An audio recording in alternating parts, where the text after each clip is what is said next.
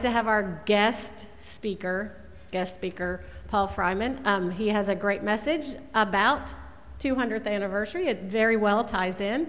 So we are always glad to hear him, and I know that you are eager to hear what he says, and I know that you will continue to pray for Gary Gibson as he remains in quarantine, self-isolation, whatever the correct term is. But we are glad to have you, Paul. Well, good morning to all of you who are here and those of you who are joining us online. It is an unexpected joy to be with you, and I'm glad that we are able to still celebrate this morning 200 years of presence here in Bowling Green on this side of the corner of State Street and around the world as we seek to be disciples of Jesus Christ who transform the world through his gospel message. I'd like to read one verse from Psalm 1, verse 3. I would remind you before I read this that really I should sing it because the Psalms were not written to be read, but sung.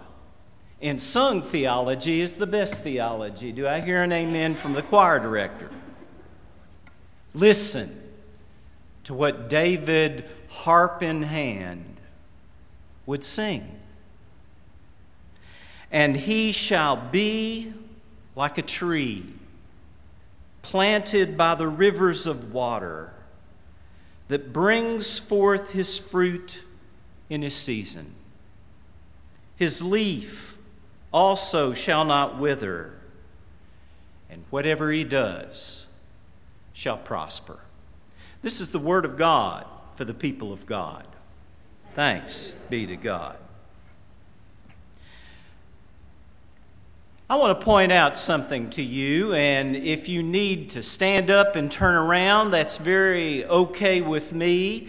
But I'd like you to take a look at this stained glass window behind you. Those of you who are joining us online, I'm pointing to one of the three major stained glass windows. It is a tree, an oak tree. Now, if you look at that tree and then you look at all the other symbols that we have in this beautiful sanctuary, you'll see a Bible. We understand the symbolism of that, an anchor. We have the cross, and we have the tree. And you may think to yourself, well, if you have a Bible and you have a cross, we understand the symbolism of that. Maybe that tree symbolizes the tree of life, or one of the trees that it was in the Garden of Eden, or even as Peter reminds us in one of his epistles, Jesus was crucified, literally in the Greek, on a tree. But you would be wrong. That tree has a history.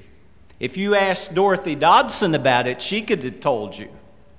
Ask Larry Scott, our present historian. He could tell you.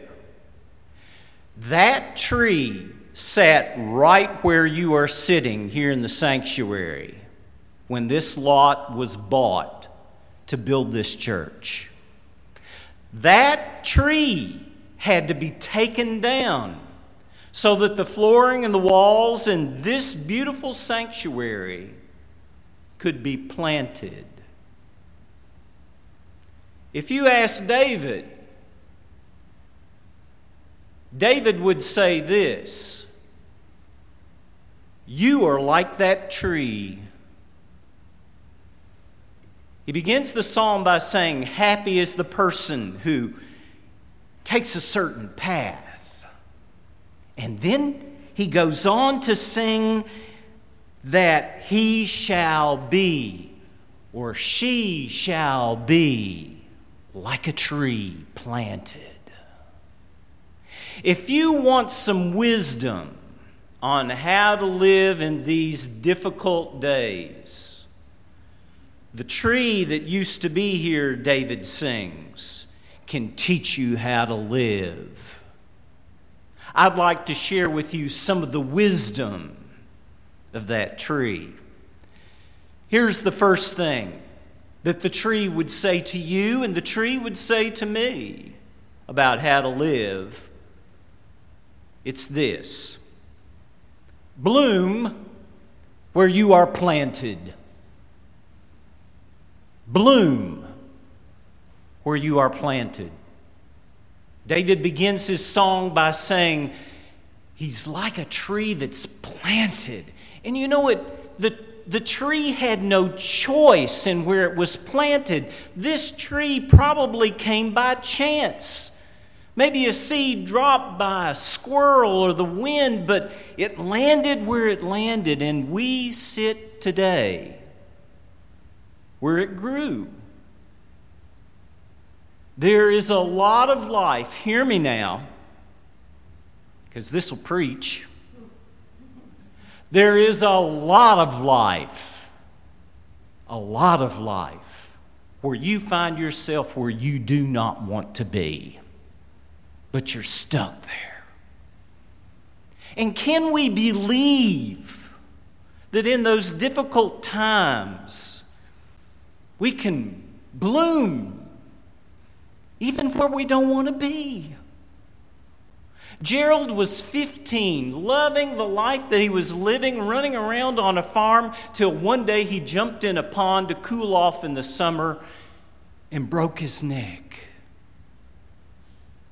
And suddenly found himself as a 15-year-old kid somewhere he did not want to be.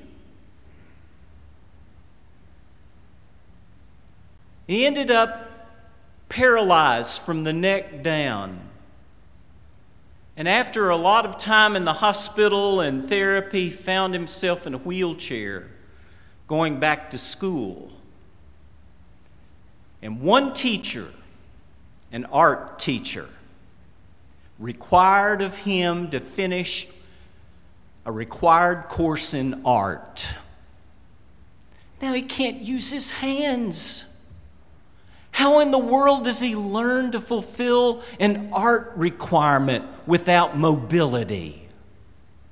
And the teacher took a brush one day and stuck it in his teeth and said, "Now, Gerald, paint. Learn to paint with a brush in your mouth." And Gerald painstakingly learned how to take watercolors, Gail, watercolors, and paint the things around him. With time and effort, he painted red barns and flowers and fields of green. He blossomed where he found himself planted. Now, my challenge, no, let me take that back. The challenge of God's tree to you and me this week, when you find yourself somewhere where you do not want to be, is this: bloom. Bloom. And that happens through the second part of the wisdom of this tree. David sings, "Planted by rivers of water."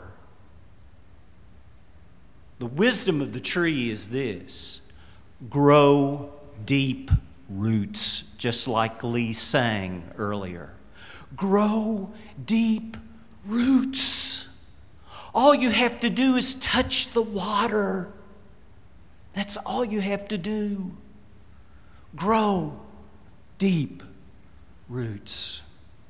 I've shared before, but I had to share again today. I'm sorry. But I read from my mother's Bible today.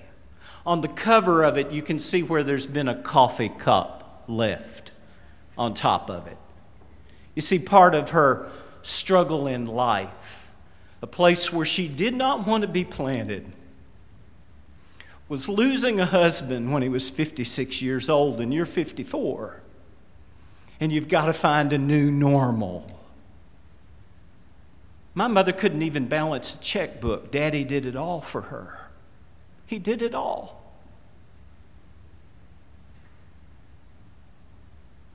But Mom grew deep roots that touched the water. questions after Dad died were these in her mind. Why? Could I have done something differently with his health that would have avoided that massive heart attack that took his life? Where am I going to go? Mom was the widow of a Methodist minister and was living in a parsonage. She didn't have a home, and she didn't really have the finances. How am I going to make it? Where? But every day with that coffee cup in this Bible and a red pencil, she would underline verses that connected her with the who. God. And because her roots touched God, for 14 years through up and down, she made it. She made it. She would say it wasn't easy, but I found the source. And those underlined verses speak of God saying to her one day in Joshua, I'll never leave you nor forsake you. And in the Apostle Paul in Philippians, another verse underlined in red, I can do all things through Christ who strengthens me. Grow deep roots. Touch the water. And that leads us to the last bit of wisdom from the tree. David sings right after that these words that brings forth his fruit in his season. The interesting thing about a tree is this: it changes the world around it, doesn't it? It takes gases that can be harmful to us and changes the air. When you bloom where you are planted and you grow deep roots, you will change the world around you. Do you remember the story of the man who was out early one day at the beach running? And he came across a boy who was taking starfish that had been washed up during the night onto the beach. Loads of them. And he was taking a starfish at a time and throwing it back into the water. Do you remember that story? And the man who was running stopped and watched him for a little while, and then he asked him what he was doing, and he said, the young boy said, I'm saving this starfish. And the guy that was running watched him a little while longer, and he said, do you really think you're making that much of a difference? I mean, look at all the starfish that you have yet to throw back into the water. The little boy reached down, picked up another starfish, flung it into that pea-green sea, and said these words, it made a difference for that one. It made a difference for that one. You don't have to do big things to change the world, but you can change the world with little things. One at a time. A word at a time, a thought at a time, an action at a time. The world can change around you, sings David of the tree. You are that tree. And then suddenly one day we look up and the kingdom of God that we pray for every time we pray the Lord's Prayer, it's there. We see it. That is the wisdom of the tree. All of us go through days in our lives, I think, when the darkness outweighs the light. In my 10th year at a church where I was pastoring in the eastern part of the state years ago, I went through a season of depression. And in November The cloudy skies and the mist of rain matched my mind, my heart, and my soul. And the church was a block away from the parsonage, and behind the parsonage was a maple tree that had lost all of its leaves. And as I was going from the church to the parsonage, I looked at that tree, and in that moment of time, God caught my attention.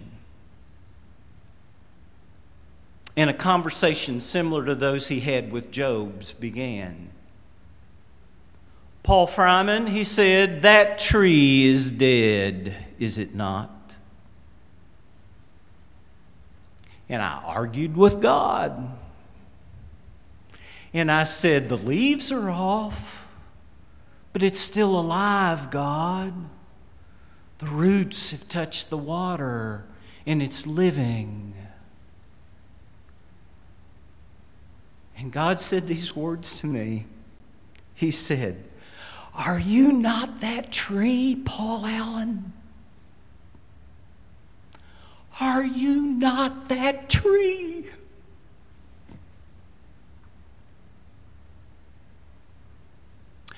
And a little light was given in a dark time.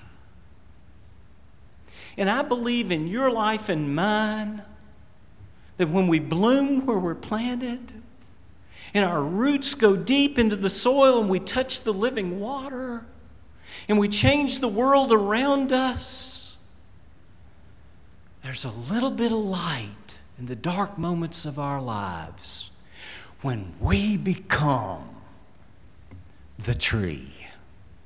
In the name of the Father, and of the Son, and of the Holy Spirit. Amen.